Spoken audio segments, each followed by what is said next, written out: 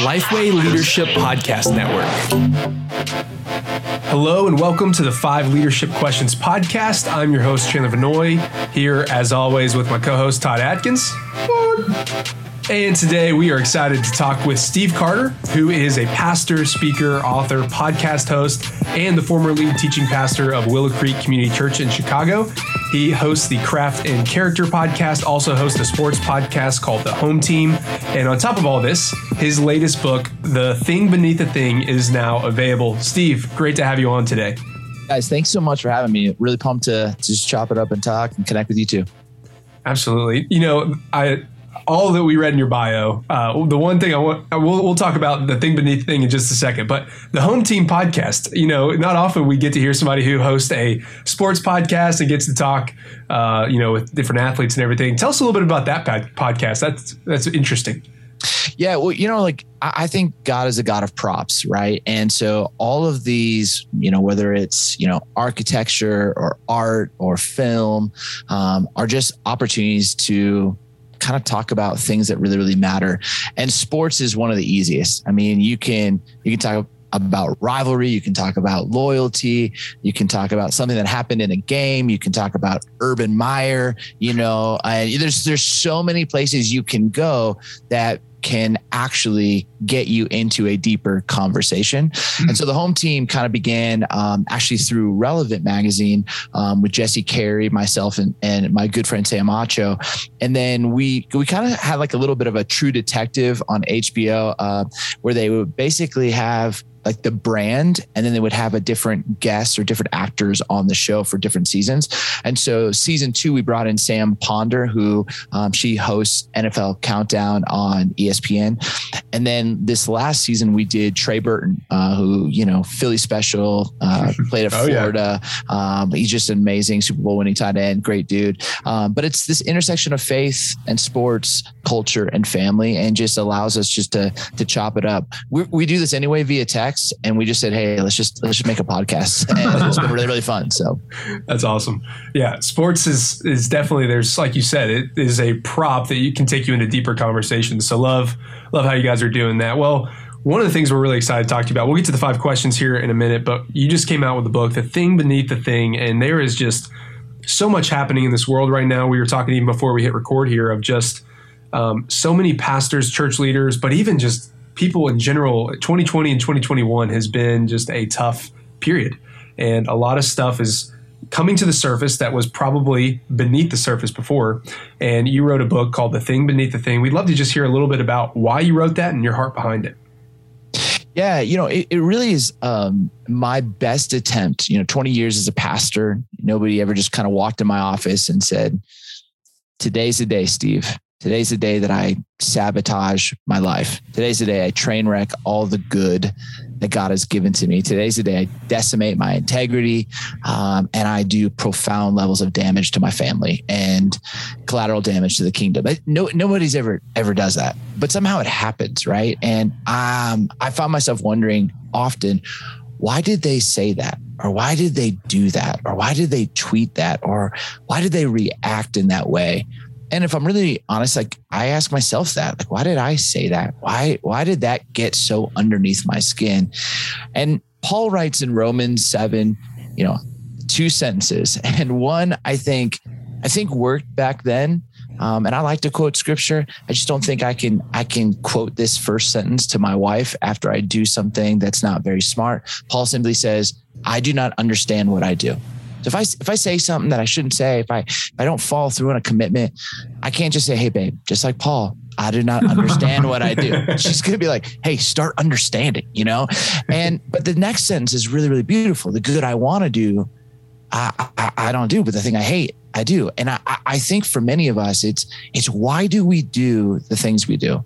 And so The Thing Beneath the Thing was my best attempt to try and help people kind of mix my love for the scriptures, a little bit of like spiritual formation and emotional intelligence counseling, and to really, really help people understand that we are people who have been triggered.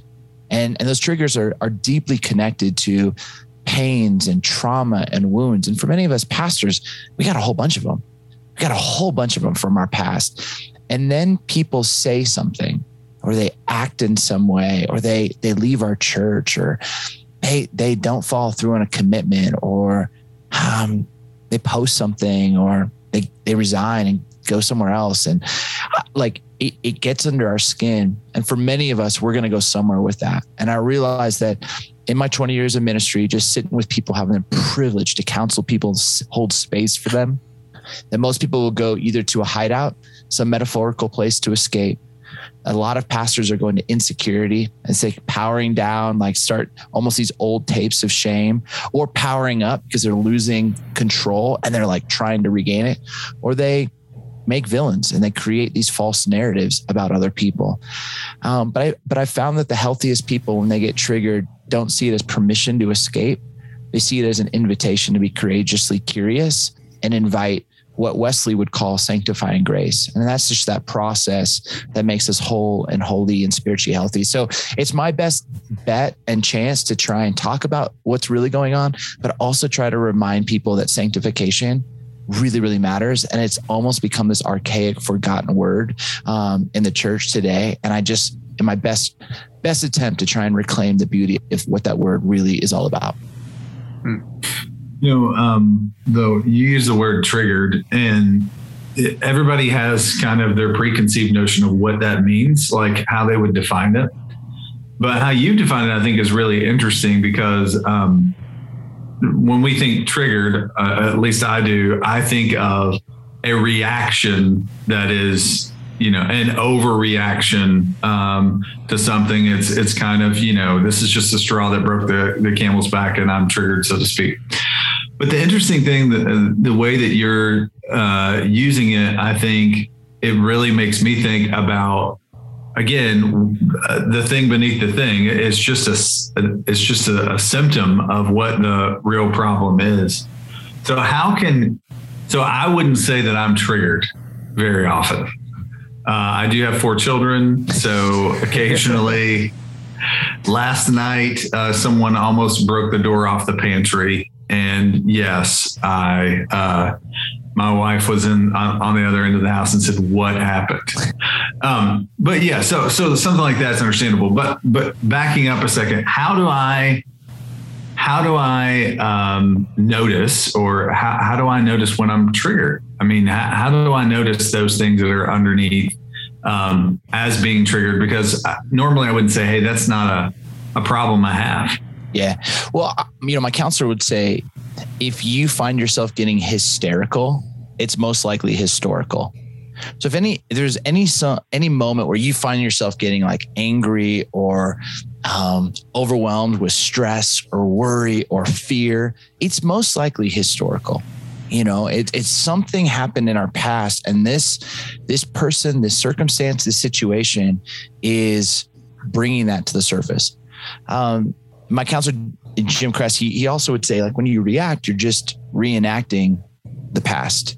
And oftentimes when you find yourself getting into patterns, you're like, this is how I typically go and where I go, or how I think, or what I think about myself, or what, and how I villainize another person. That's coming from somewhere. That is all. When I find myself just going, gosh, is this person mad at me? That's me being triggered, and I'm starting to get into a loop or an older tape, or I'm creating a villain. That's because I got triggered. So part of me is finding those spaces where I'm realizing I'm not seeing someone as God sees them or Christ sees them, or I'm choosing to not actually be emotionally honest, but trying to escape. And again, we have socially acceptable ways we escape. We can go binge watch an entire season on Netflix, or we can go rack up credit card debt, and we can buy stuff that we don't have money to afford, or we use food. It's all these things that we use, and it's like a golden calf for us. We're just transferring our kind of anxiety or worry or triggered feelings onto that, hoping that thing will tell us you're okay. And honestly, like, I've done that with work. And so the ways in which you start to begin to see this, going, gosh, I'm using work to tell me I'm okay. And basically, that's, if you go back to my childhood, I could control the love that I receive by my performance and output, whether on the basketball court, whether in the classroom, whether, in certain leadership spaces. And so when things get a little nutso or crazy or anxious, I would jump to work. So again, it's just beginning to go, where are the places that I'm going or escaping the stories I'm telling about myself or others as an escape? It's like I've given myself permission instead of leaning into God, leaning into grace, leaning into the cross, actually believing and opening myself up to that sanctifying grace.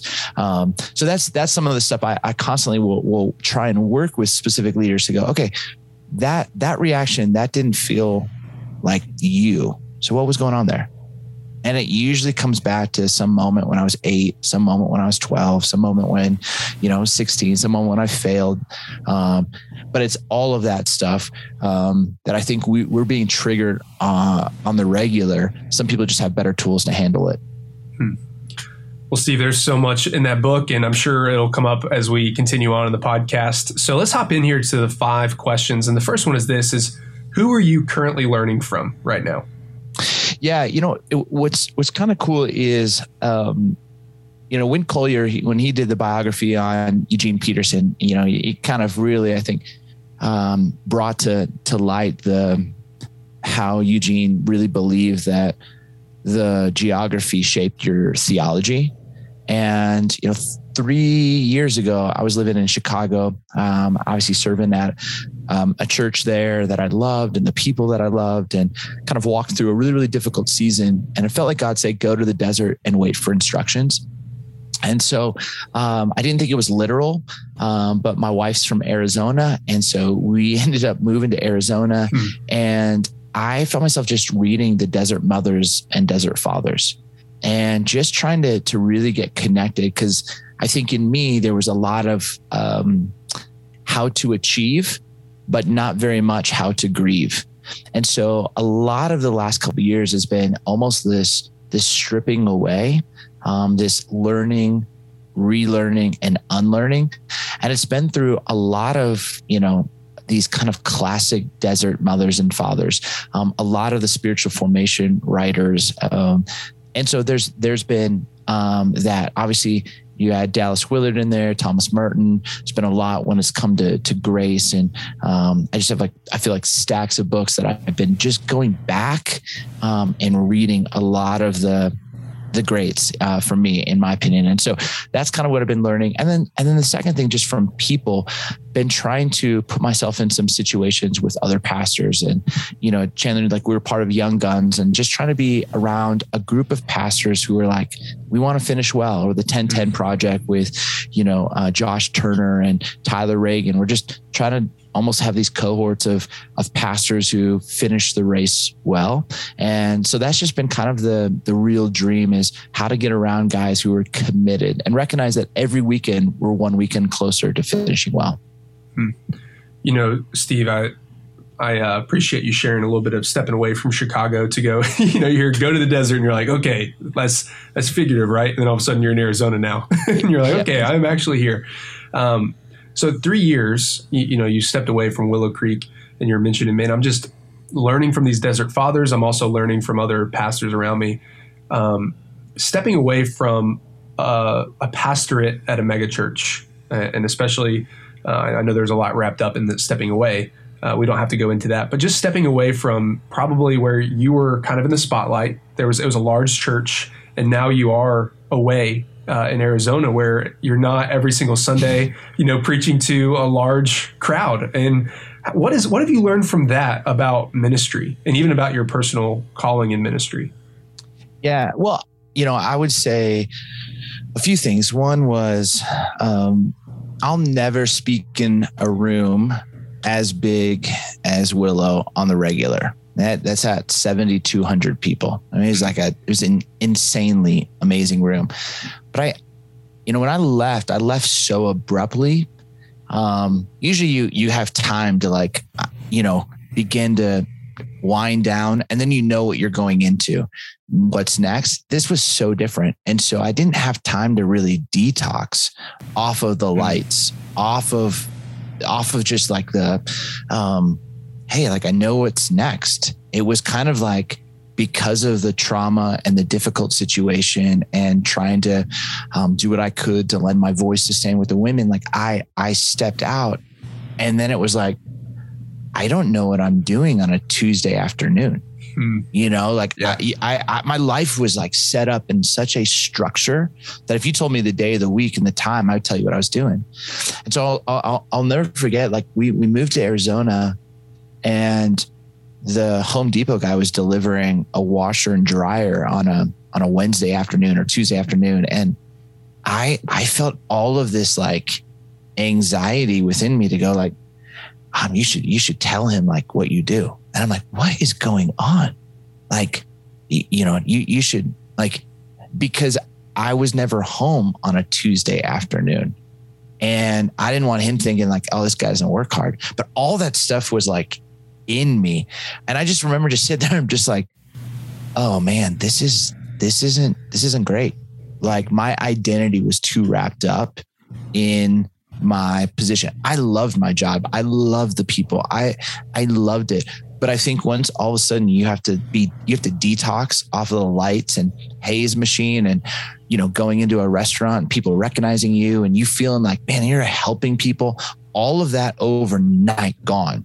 Wow. That was, and the uniqueness of the situation, that untangling, the desert was a real gift for me because it was character school. And it forced me to remind myself why I got into this in the first place. And again, Willow doesn't control my calling. It didn't control my future. It didn't control it's my alma mater. It taught me a ton, some that I hope to continue to give away, and some stuff I hope I never have to be in a situation like that, but both are true. And so I don't know if that makes sense, but for me, it was just a lot of you look through the scriptures, God called people to places. And I think what's happened often in our churches, it's God's called people to a position, and that position often creates your identity. And little by little, it's just maybe 1 degree, 2 degree, 5 degree, 10 degree, and you feel so connected to that role. And I think that's one of the pieces stepping away that I think God has really healed me from. Like, I get to do this, not this defines me, if that makes sense. Well, even when you look at what a lot of pastors experienced during COVID, and some still are, it is interesting when you say that about the anxiety you feel and that you have to explain things. I mean, I felt that, and I'm sure most of the people listening that, did end up working from home, or that are pastors, that have somebody show up or whatever, you do feel like you have to explain yourself. And so that is a great example of just taking that as an opportunity to like look under the surface a little bit more. My question for you is, a lot of us won't have that abrupt of a change that can allow us to kind of refocus. So you mentioned several books, or you mentioned that you'd read several books from the Desert Fathers. I'm reminded of John Mark Comer and Kimball. Oh, I can't remember what his last book was, Unhindered Abundance or something like those. Both of those podcasts within the last 6 months to a year, both mentioned Desert Fathers, and kind of have a similar really balance between, hey, this is what I can understand from psychology. This is what I can understand from scripture. And then there's this thing in the middle here. These experiences that I have walking alongside some of the Desert Fathers through their books. So that's a very long way of asking the question. What are 2 or 3 of those books that you would say, hey, if I can't move away to the desert, how can I walk with a few Desert Fathers in through these books? Yeah, one of the ones I've really appreciated. It's a long title. My phone's off. But one would be on Thomas Merton. Thomas Merton wrote about the Desert Fathers. That was fantastic for me. Another one, and again, it's not like a Desert Fathers per se. Some of them are like you go through like a chapter and you're like, that's an amazing quote. You almost get lost a little bit it's not like the easiest reads, where John Mark Comer is a great, it's just a great read, but Renovation of the Heart was by Dallas Willard was really, really helpful for me. Again, not Desert Father, but but it just was like this chunk of books that I felt like of different characters and different desert mothers or desert fathers. There was a Wheaton Prof that put out one that I just gave me almost like a great background. Henry Nouwen. I mean, just a lot of just these classic voices that were super, super helpful. Just reading it was like, oh yeah. And what I realized is I think I try to escape the desert at all costs. I try to bypass it. You try to go from your own personal Egypt to the promised land. And, many people have said this before, but it's one thing to leave Egypt. It's another thing to have Egypt leave you. And I think some of us, we just don't recognize the character school, the Deuteronomy 8 reality of the stripping away, the humility, the obedience, the trust that, God was trying to shape those people. And that's what I feel like has happened within me in the desert. But to hear these different monastic voices, desert mothers, fathers, writing about their own experience and their dependency, and kind of their rule of life and the way that they're oriented in their life, it's just been, I don't know, it was just a fresh way for me to kind of experience something that I wasn't really shaped and formed in, growing up.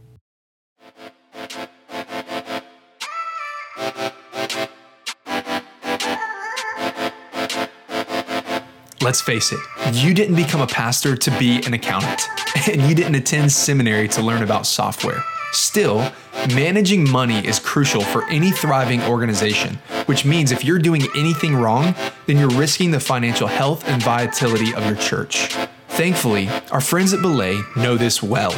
Belay, an innovative staffing solution with over 10 years of experience serving churches, has successfully matched thousands of organizations with experienced, US-based virtual bookkeepers, virtual assistants, and social media strategists.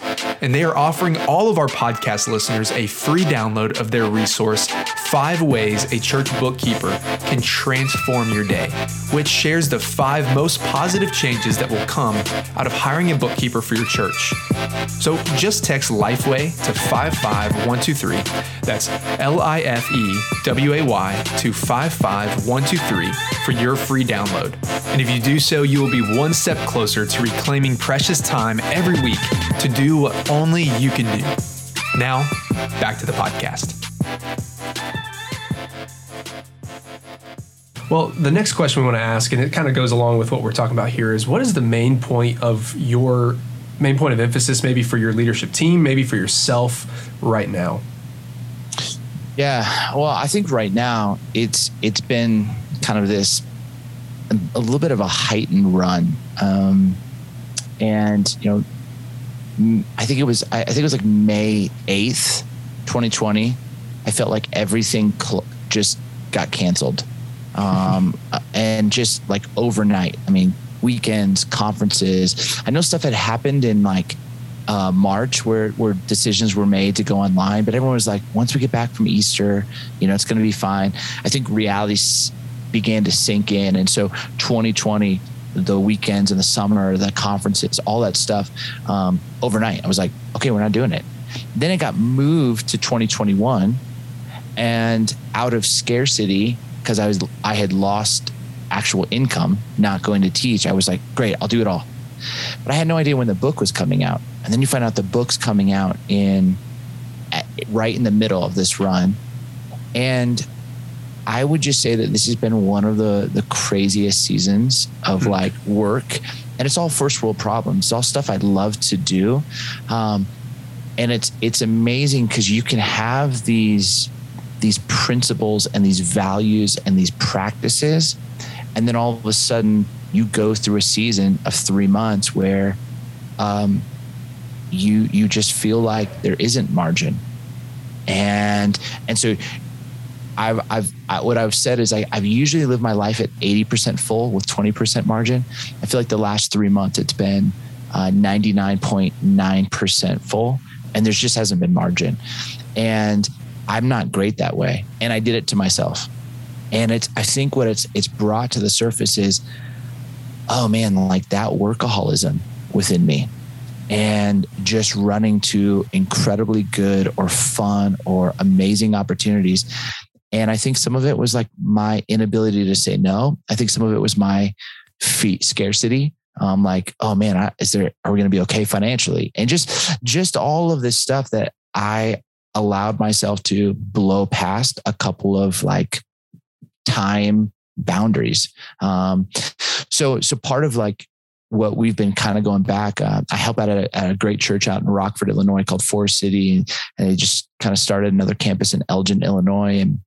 But we've really been talking through almost the spiritual formation side. And what are those ways and what we're working on? And again, a lot of the Dallas Willard vision intention means, but what's the vision you have for your life? How are you choosing to live with intention?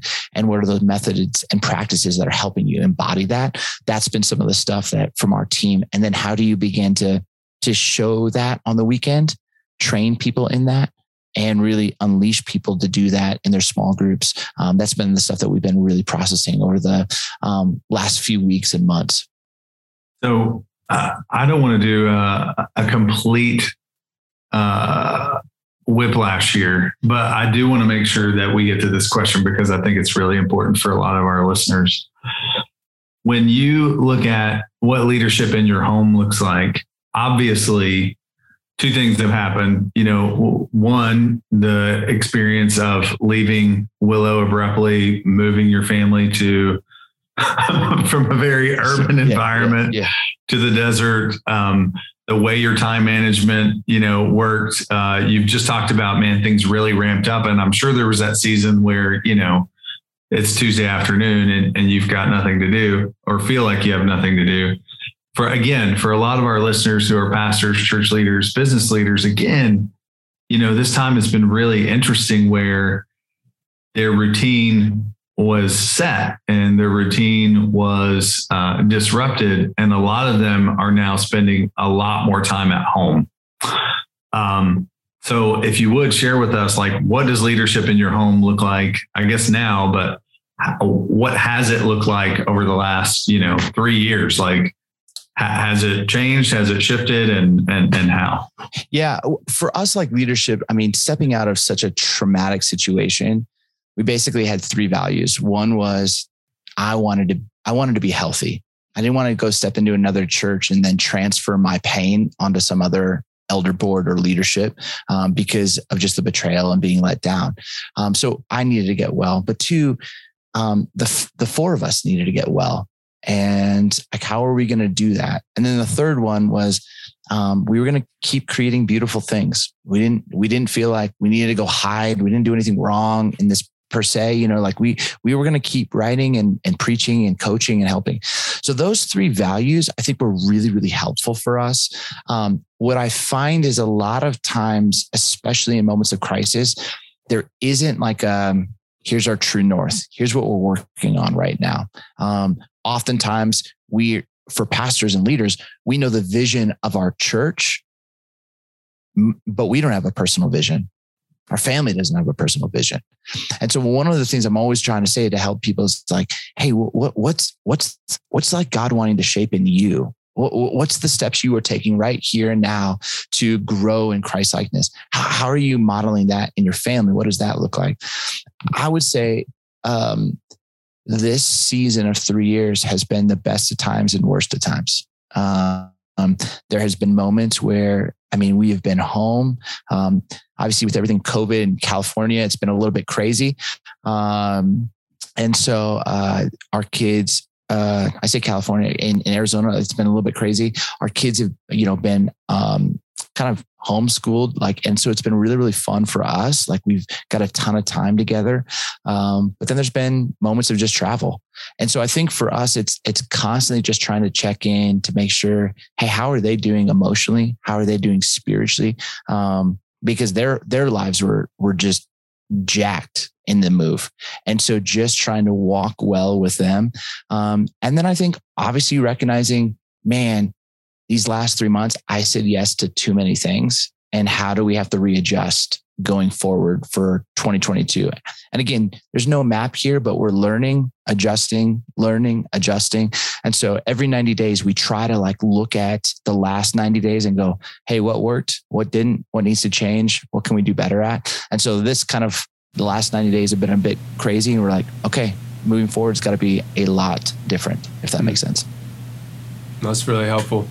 Well, let's move to the last question here. And you mentioned, hey, you've been in ministry for over 20 years, but if you could go back before jumping in to your 20-year-old self and, tell yourself one thing about preparing to lead, what would that be? Just do your work. I mean, I think the two pieces on that. One would be just your self story work. I didn't know that. I was gifted and was given incredible opportunities. And I was grateful that there were some pastors in my life who could see that my success was outpacing my character and started to like pull me aside. But I wish I would have known that sooner. And I think the second piece is, don't ever stop working on your craft. I mean, 1 Timothy 4 is just a beautiful passage where Paul just says, devote yourself to the public reading of scripture, teaching and preaching. Do not neglect your gift. Be diligent to this so that everyone may see your progress. And I think when you're in your 30s, people should see your progress. In your 40s, people should see your progress. In your 50s, people should see your progress. I think for a lot of preachers and pastors at like 30, they just plateau. And I want to be a better communicator when I'm 70.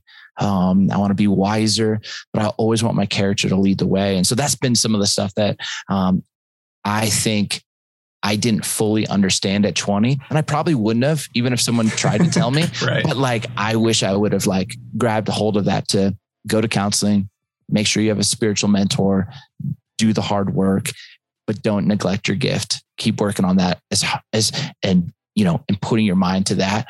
Because if you can do both of those right, you'll finish the race well and you'll bring honor, glory to Christ, to the kingdom in a way that just will move people in powerful ways. Well, Steve, thank you so much for joining us on the podcast and walking through the 5 leadership questions.